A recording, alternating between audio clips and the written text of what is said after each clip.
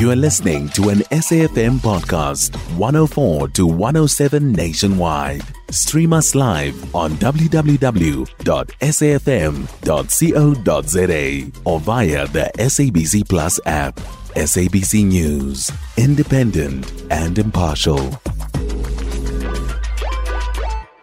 Let me start right there. We hope to produce a bill from this that will go to Parliament, and it will be the first order of business in the 7th administration for the Minister of Justice, whoever that will be. And it's important that we have this because we have since learned over time, firstly, that this bill this act, the Criminal Procedure Act, is some 50 years old. Society has evolved immensely since then. You now have technology as an incredible driver for a number of things that we do. But this Criminal Procedure Act was created in a time where it was not envisioned that data analytics can be used, artificial intelligence can be used for criminal trials and so on.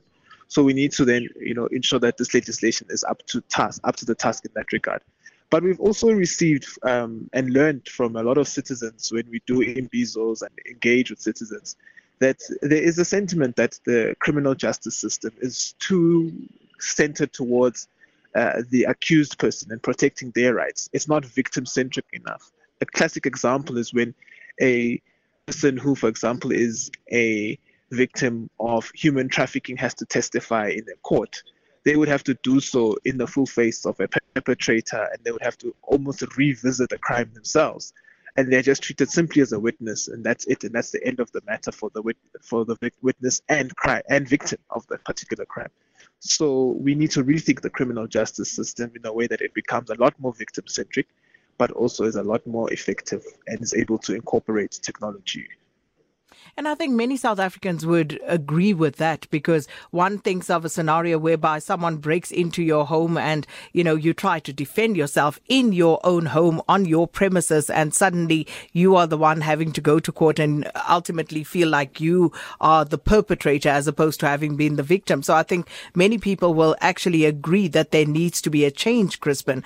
But is this just going to be another talk shop? Because as you say, this will be the first order of business for the next administration. What if they don't buy into this vision? No, it's definitely not going to be a talk shop from this, because we're going to have a bill being produced from this. We have a committee that is led by retired Judge President Lehodi from the High Court in Mpumalanga.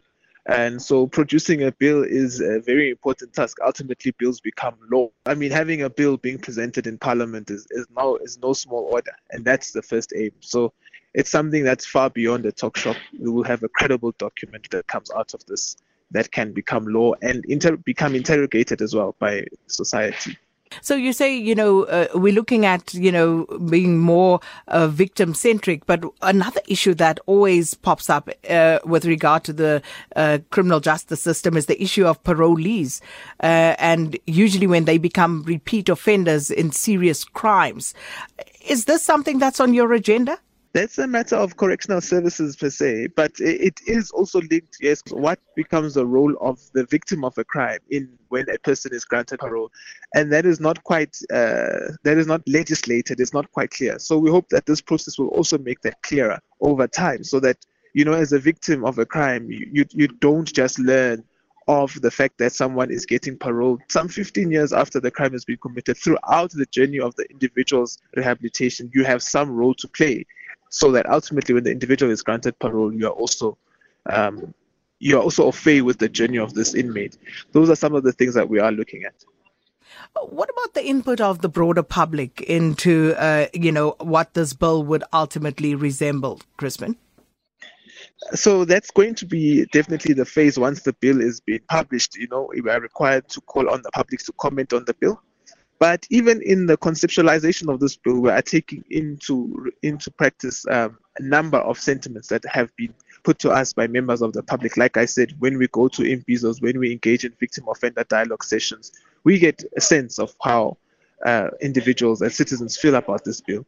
And so that is what has triggered its amendment and its review. But definitely once the bill is in place, it will then also have to undergo scrutiny of the public through comments and so on. We've touched on a few issues, but as far as the official agenda goes, what are some of the top items on that agenda to be discussed, Crispin? As we speak now, there's a panel discussion led by the. As we speak now, there's a panel discussion led by the minister, and we've received a presentation from the High Commission of the UK, for example, on a number of issues pertaining to the integration of technology and what their experience has been.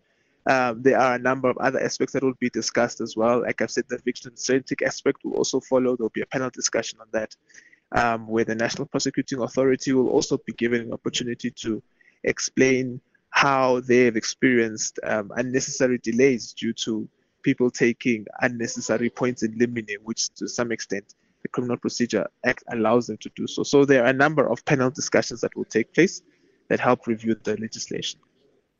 And what about the other arms involved in the criminal justice system? You know, when we spoke about the parolees and repeat offenders, you said, you know, that would involve correctional services. You've got the police on the other hand, you know, at the inception stage. So how are they involved in these discussions?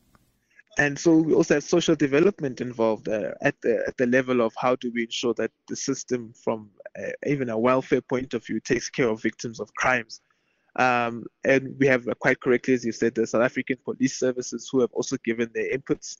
We also have the National Prosecuting Authority and the judicial officers themselves, as well as, like you say, correctional services who are also here. All of these cross-pollination bodies will cross-pollinate and give ideas as to how we can ensure that, one, the system is more integrated because they play different roles in the system. But ultimately, these roles need to speak to each other in a way that makes the criminal justice system effective and efficient. And they are here to really play that role and really ensure that the new bill that we do produce speaks to all of their needs in a way that gives confidence to the justice system. And then, you know, there's so many things that come to mind as we are having this discussion, Crispin.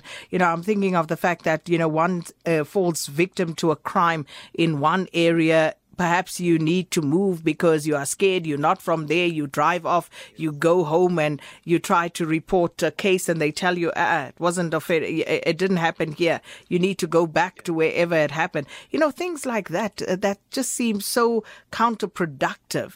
Are these some of the matters that you will be taking into consideration as well? Absolutely. I mean, for example, when it comes to a crime like cyber fraud, the law is written in such a way that you have to report a crime where it takes place. So if you are in the morning in KZN and then suddenly something happens to your account, but you're actually a resident of the Western Cape, for example, you would want to just report the crime where you are able to follow it through. But the law is written in a way that says, no, you have to report the crime in KZN. So those are things that definitely this type of conference. Of course, dockets going missing. And dockets being digitized. That's the solution that we are going to pursue. So what are you thinking in that regard? Have some, proposals been put forward with regard to how you can tighten up in that regard? Yes, technology is the answer. We do believe in many ways. It's not the silver bullet, but it will provide a lot of answers as to how we can firstly integrate the criminal justice system in a way that ensures that all the role players are looking at the same type of information when they're playing their role. So right from the identity of an inmate or an alleged person to, the history of this person. Was he accused of a previous crime before? All of that requires us to be able to collate data in a particular way and present it in a particular way that ensures that everyone who is dealing with this particular crime scene and crime is able to do their work effectively. So those are some of the solutions that we are looking at. The review panel that the minister had appointed in November has done some extensive work, and they will be presenting some of their findings here at this conference. And we will also look forward to some of the solutions that they will be detailing. Thanks so much for your time. Crispin Phiri is the national spokesperson for the Ministry of Justice and Correctional Services. You can find SAFM Current Affairs on 104 to 107 nationwide. Our podcasts are available for download on all our digital platforms. SAFM, leading the conversation.